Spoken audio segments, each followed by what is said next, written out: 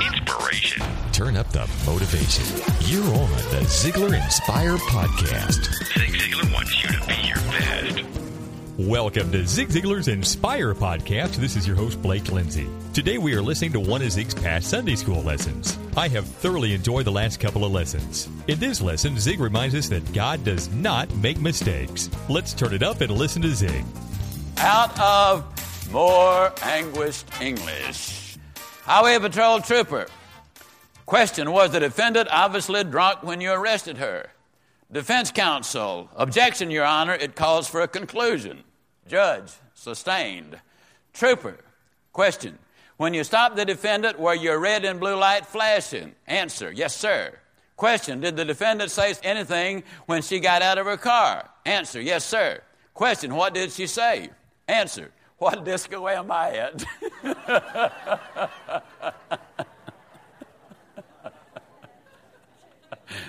Oh, I got to say it every week. Truth is stranger than fiction and funnier. You say this woman shot her husband with his pistol at close range. Answer, yes, sir, that's right. Question, any powder marks on his body? Answer, yes, sir, that's why she shot him.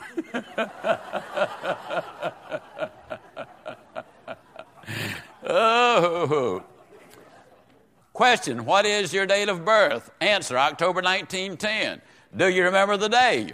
Answer, no, but I've been told about it. Question, do you know whether your husband was born in wedlock? No, he was born in Owen Sound. Oh, did you have any stocks and bonds? Answer, no. Do you have any debentures? No, my teeth are my own. Well, I don't know what people do that don't have fun. Now, this is our fifth session in this series, and the first one was, what is success? The second was employment security in a no-job security world. The third is recognizing, developing, and using what you've got. The fourth is the success formula, and the fifth is to serve or be a servant. There is a difference. When you volunteer to serve on your own, you're still in control. When you become a servant, you're submissive. There is a difference. We'll get into that a little more later on. I love the parable of the elderly lady who was walking across a lush green meadow. And as she walked across, it was a nice, warm, sunny day. And in the corner, there was a huge oak tree, and around that was a large pumpkin path. And as she had looked at those pumpkins, she sat down to kind of think about it. The pumpkins were huge, and yet they were on a tiny vine.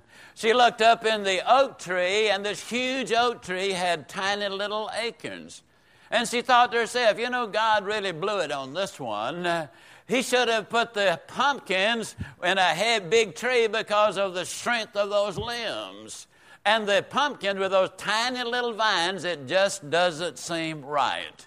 Well, as she was reflecting on it, it was a nice, warm, sunny day, and she drifted off to sleep. She was awakened when one of the acorns fell off and landed on her nose. Then she realized that maybe God was right after all. Now, you reflect on that for a moment. How many times do we think God has made a mistake?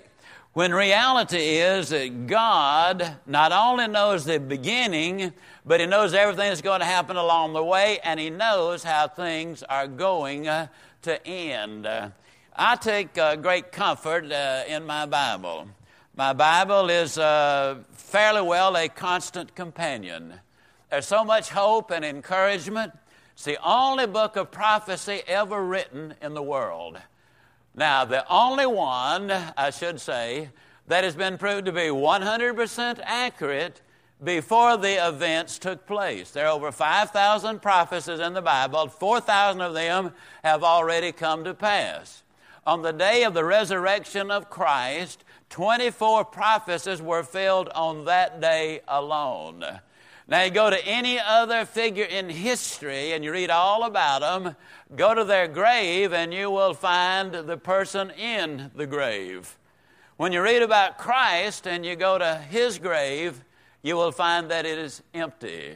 He is risen. He is alive. I read Romans 8:28, and I get a lot of comfort out.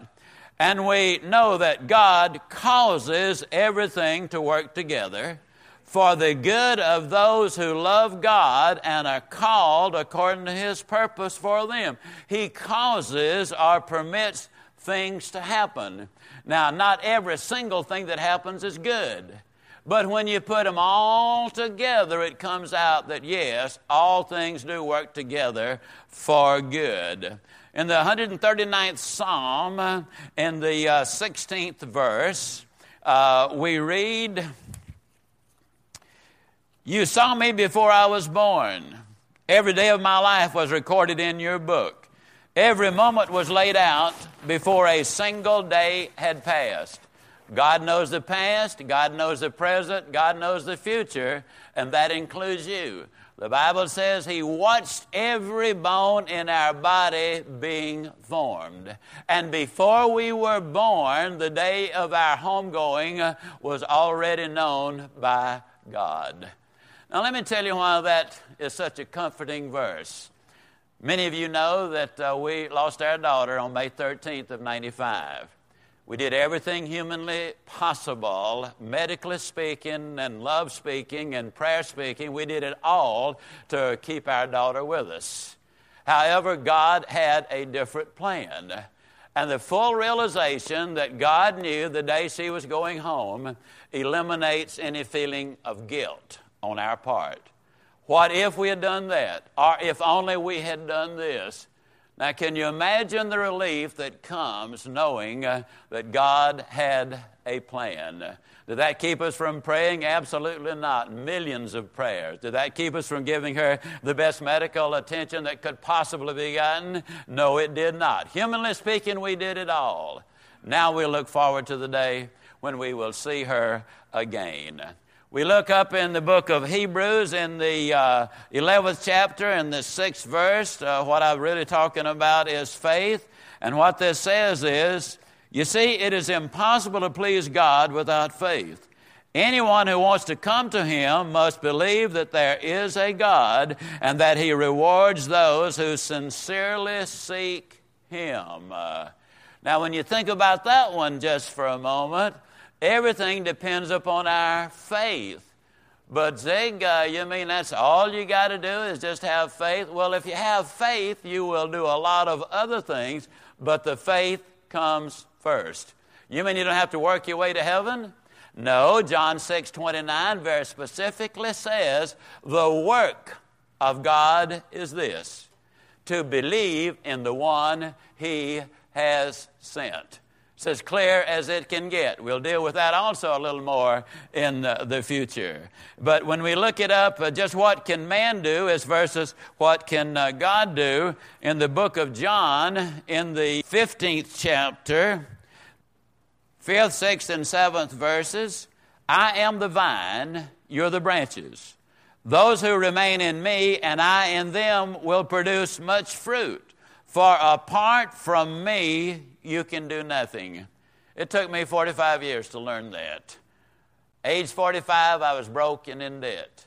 I committed my life to Christ, started studying what He had to say, trying to live by His principles, and things radically changed, dramatically. I got to throw this in. The redhead loved me even before. But she's crazy about me now.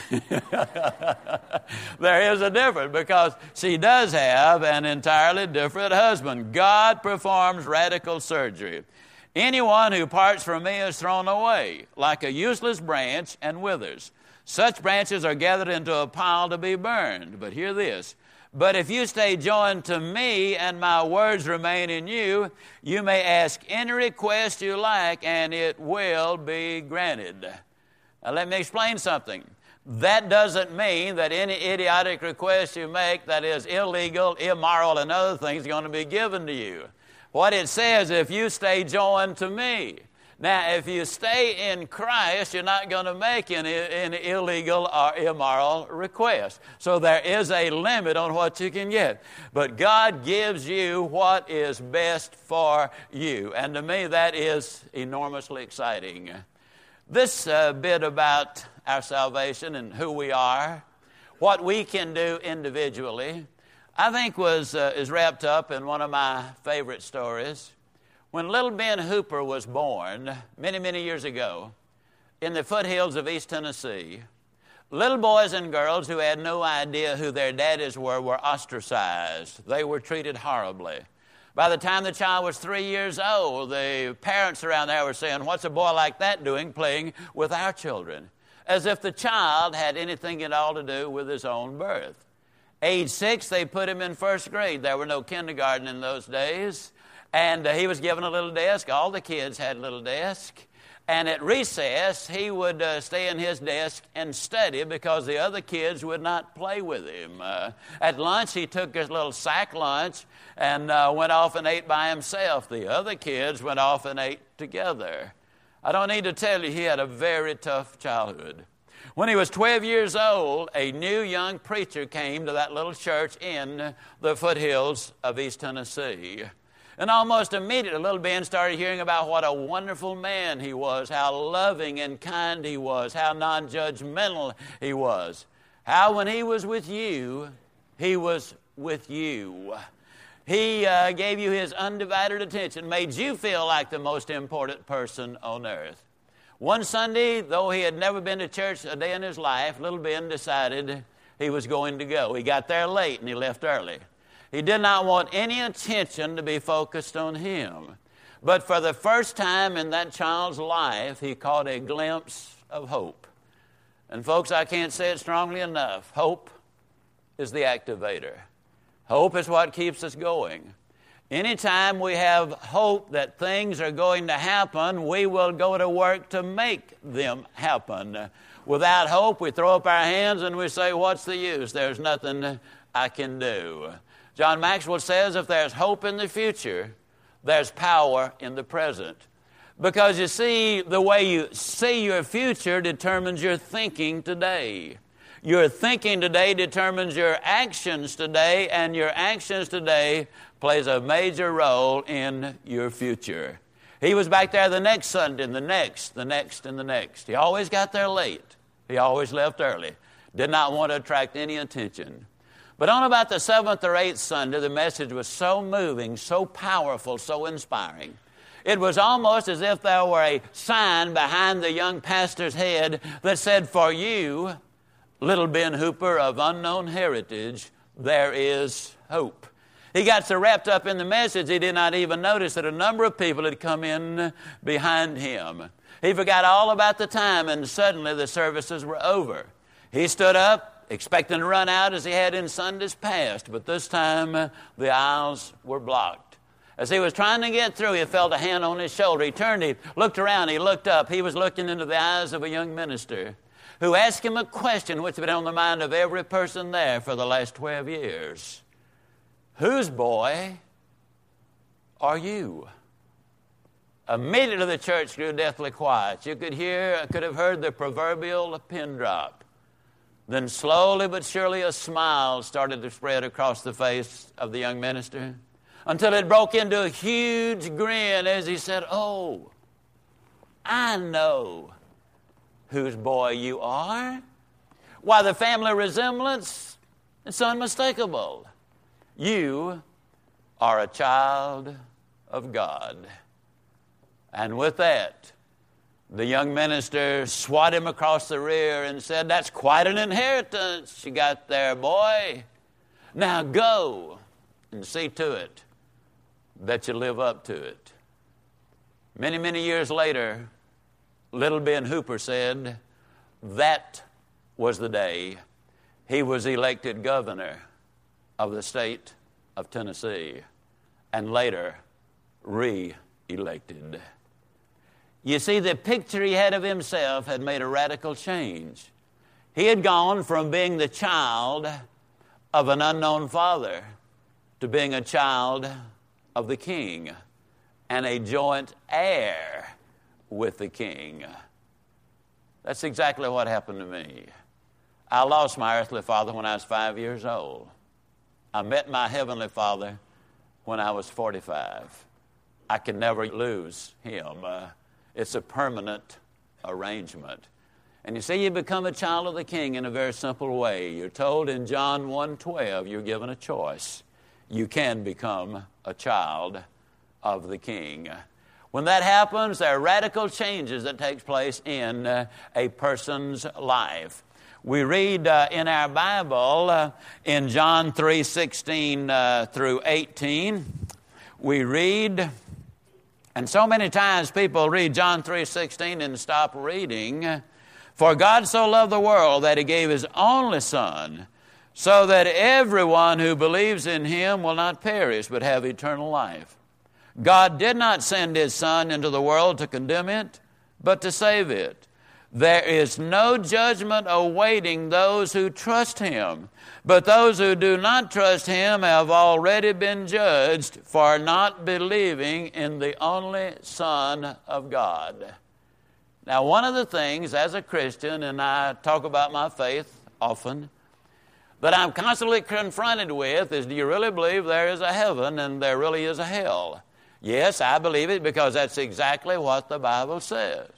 Then the usual standard comeback is, would a loving God condemn anybody to hell? No, God did not create hell for people. He created hell for the fallen angels. He provides us an escape from hell. Now, we have a choice. We can either take the escape route, or we literally, as the Bible says, we do go to hell. Yes, there is a real place. I've had a lot of people say, well, I quit going to church because all they talked about was hell. I had another preacher say, if there were more hell preached in the pulpit, there'd be less of it out on the streets. Now, folks, the reality is that we do have that choice. We can become a child of the King. It is so simple. It is so easy. We're saved by our faith. It is what we believe. And when we believe in Christ as the Son of God, if we confess with our mouth that Jesus is Lord, and if we believe in our hearts that God raised Him from death, then we become a child of the King. Now, in John 3:31, we read the good news. And all who believe in God's Son have eternal life. Those who don't obey the Son will never experience eternal life, but the wrath of God remains in them. You see, not only is God a loving God, but He is a just God. Very simple question.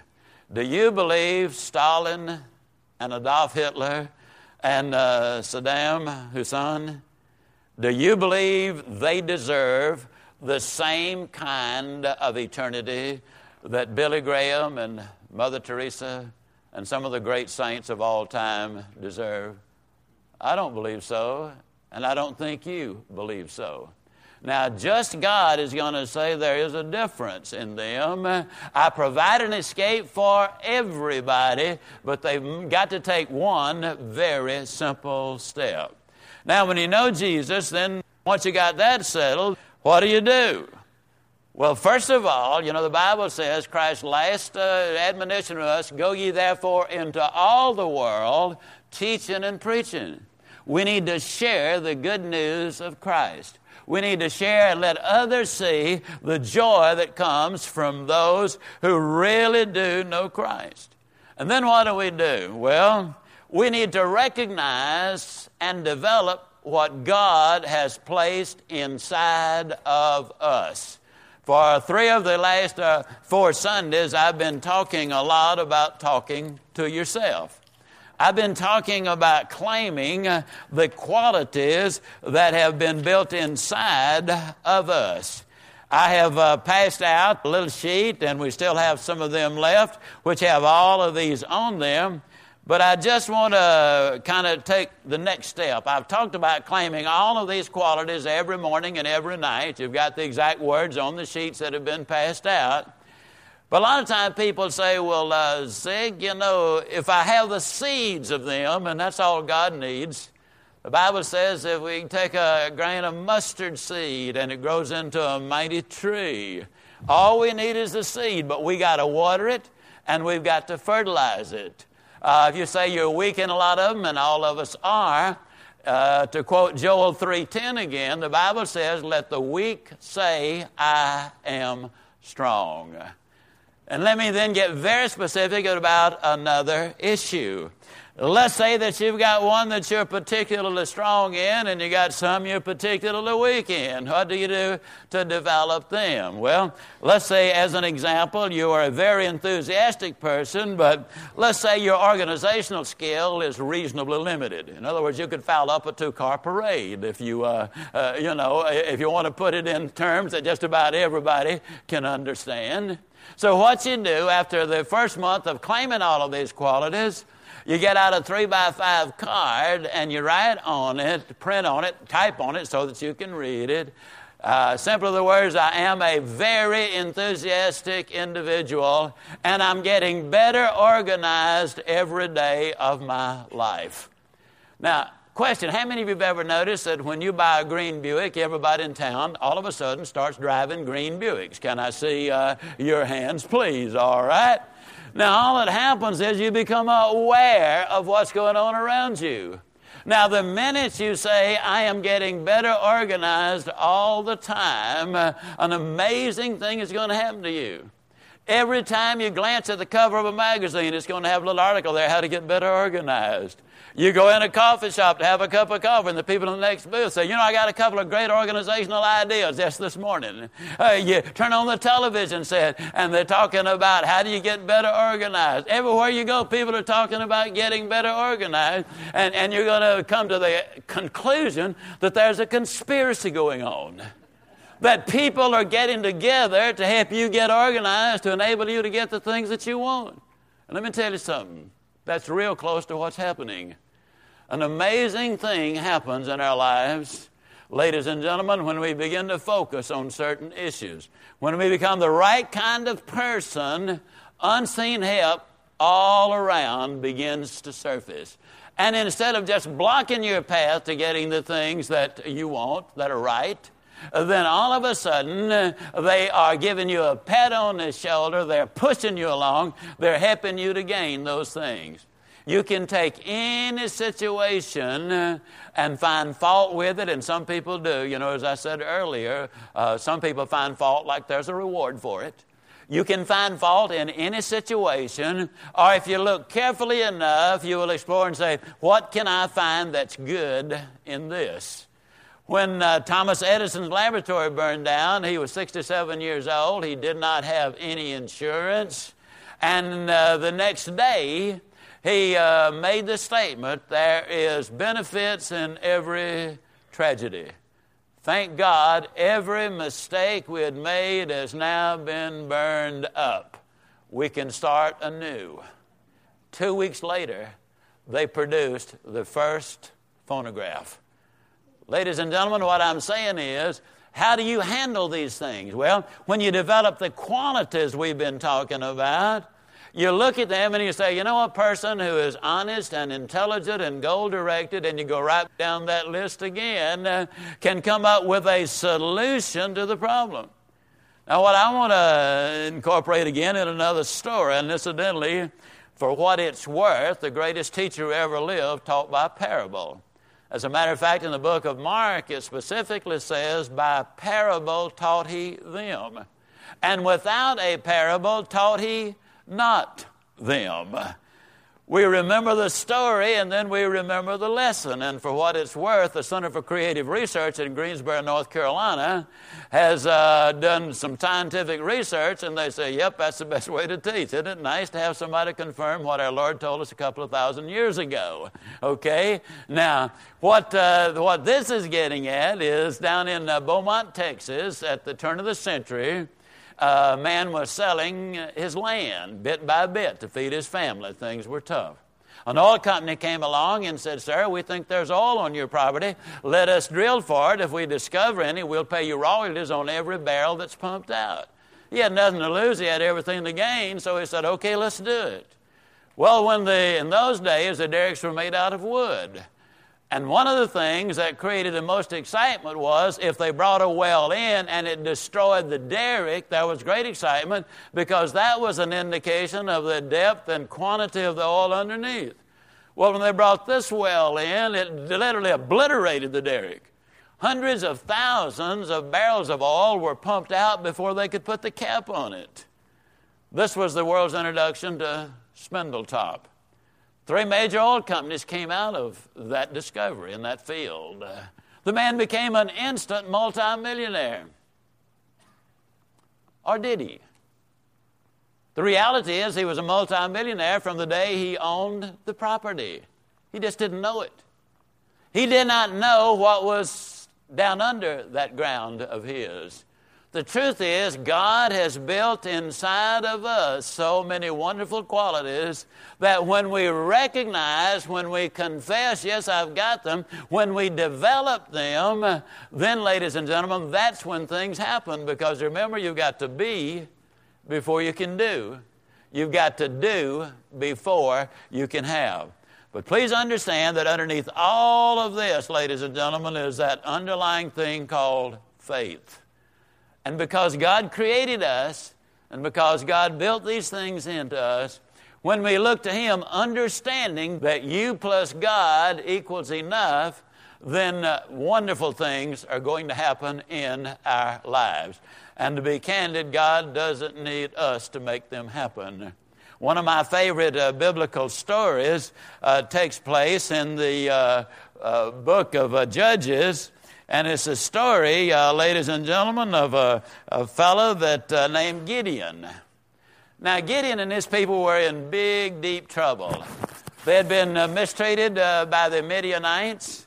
The situation was so desperate that he had to mill his grain at night down in a hidden area for them to have anything at all to eat. And during one of these escapades where the angel of the Lord came to him, and this is in Judges 6:12, and said to him, the angel of the Lord appeared to him and said, "Mighty hero, the Lord is with you." Or mighty warrior in some of the texts of the Bible. And in essence, Gideon said, "Who, me?" He said, "Let me tell you about who I am. Our clan is the smallest and weakest in the whole bit, and I'm the runt of the litter." Was he a mighty warrior at that moment? Was he a mighty hero? But God called him mighty hero. He was simply telling the truth in advance. He was saying, here's what I am going to make of you. And then in the 7th chapter, the Lord said to Gideon, "You have too many warriors." Now, what had happened was he had collected about 30,000 troops when they decided they were going to go to war against the Midianites. He collected about 30,000 of them. God said, "That's too many." And so Gideon decided to weed some of them out. He said, "Now, you fellows that got wives and children at home, or you have any fear, skedaddle." And that's direct version, King James, right there. Skedaddle, get on out of here. We don't need you. See, all of our attitudes are contagious. Fear is contagious. If we're thinking about other things other than the issue at hand, it permeates the organization. A positive individual thinks otherwise.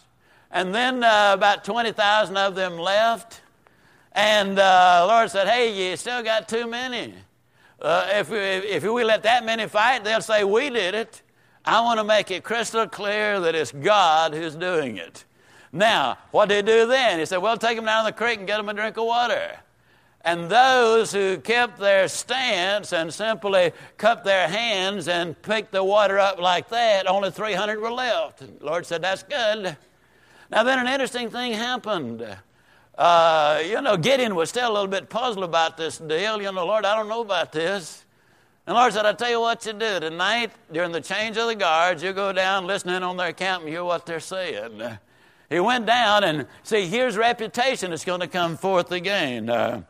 These guys were talking, and Gideon and his servant heard him, and these two men were talking, and just as a man was telling his friend about a dream. The man said, "I had this dream, and in my dream a loaf of barley bread came tumbling down into the Midianite camp. It hit a tent, it turned it over, and knocked it flat."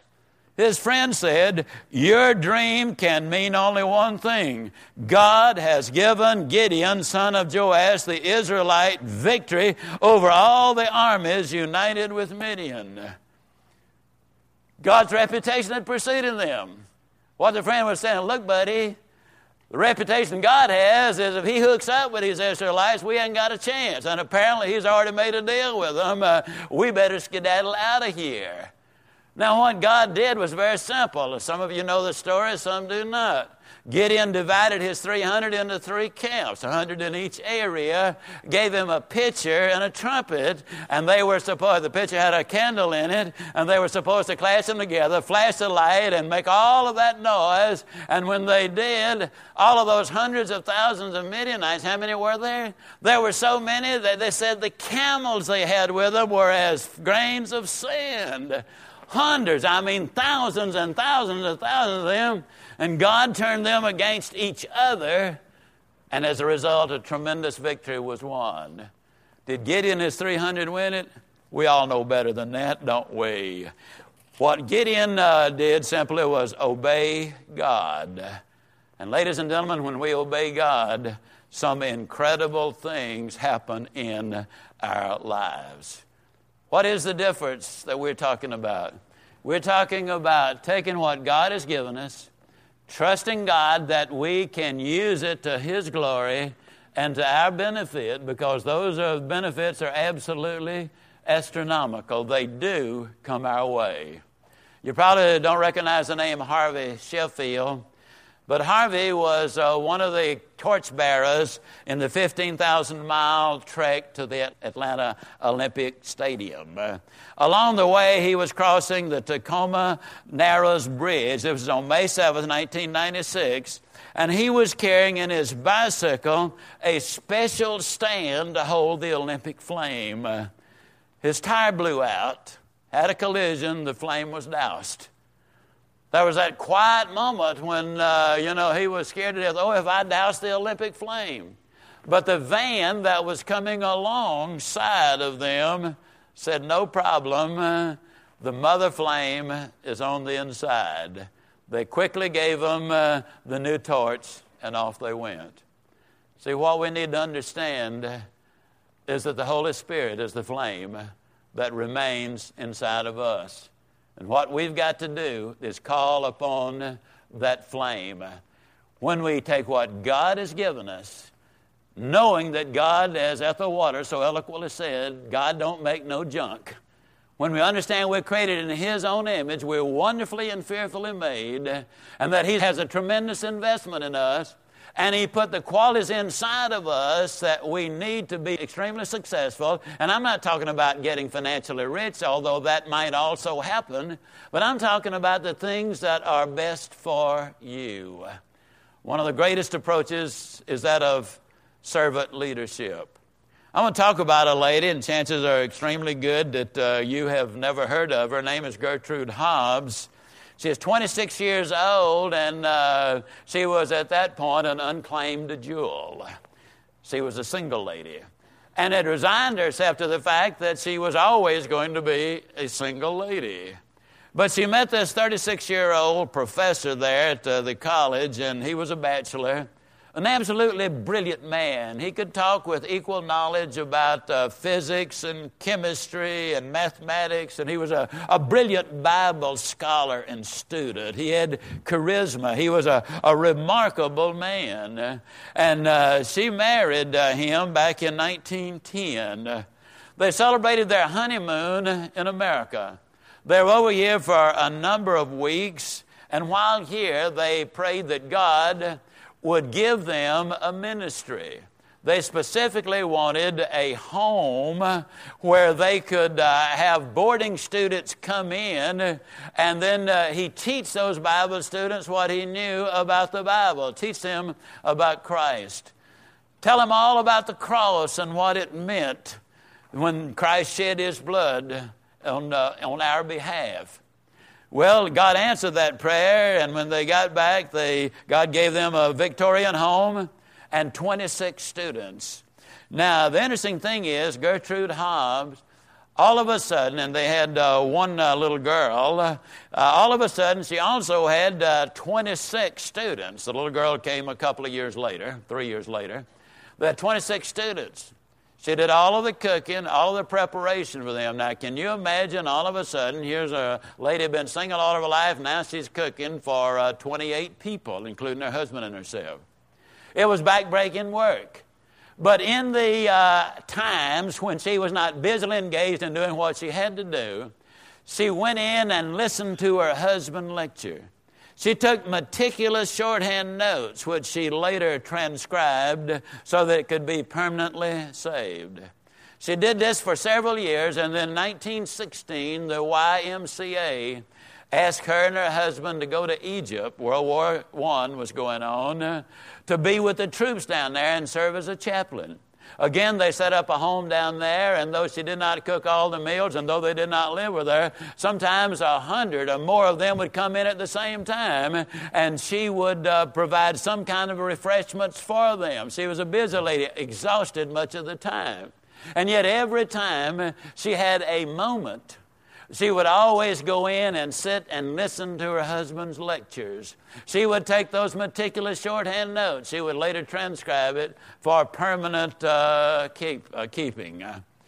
Now, the interesting thing is, though you probably never heard of Gertrude Hobbs, she had an incredible impact on your life and mine. Because, you see, she has written, her husband died, what we would describe today as a senseless death. He had an appendix ruptured. He did not get to the doctor in time, and God called him home. She was a widow for 49 years.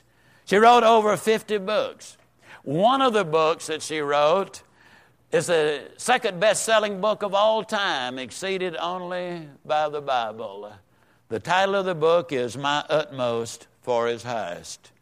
I'm talking about Mrs. Oswald Chambers.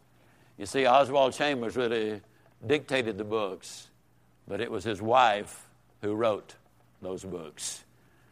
What an impact. Total commitment, total servanthood, total obedience, and God used her in a special way. See, all of us might not have the same talent, but when we develop a servant's heart, the Lord said, who would be the greatest among you must become the servant of all. When we have that servant's heart, it's amazing what God can do with us. Every person has a different role. And that role might be a very simple one. I so well remember Adrian Rogers as a young minister when he and a friend of his were conducting a revival.